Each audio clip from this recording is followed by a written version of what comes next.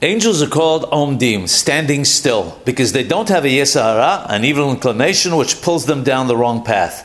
A tzaddik, a righteous individual, on the other hand, is called Holekh, one who goes, and constantly ascends from one level to the next. The fact that God tells Abraham Abinu alav shalom, Lekha Lekha, go, means that he's saying to him, you have the title of Lech, not Omed. This means that God is informing Abraham Abinu that he still has not reached his highest level of perfection, but rather must keep going down his long path towards his ultimate goal. It's best illustrated by a parable about a man who dreamt that the king was climbing a ladder which had 1,000 rungs, but only reached the 500th rung. The man went and related his dream to the king, who gave him 500 gold coins.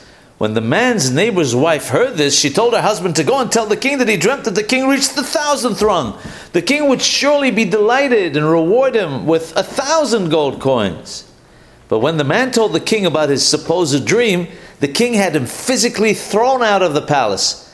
The reason was that the dream indicated that the king had reached the top of the ladder of his career and would, perforce, only have the option of descending. However, the dream, showing that it was only halfway up the ladder, indicated that it was only halfway up to the power and position that he would eventually have.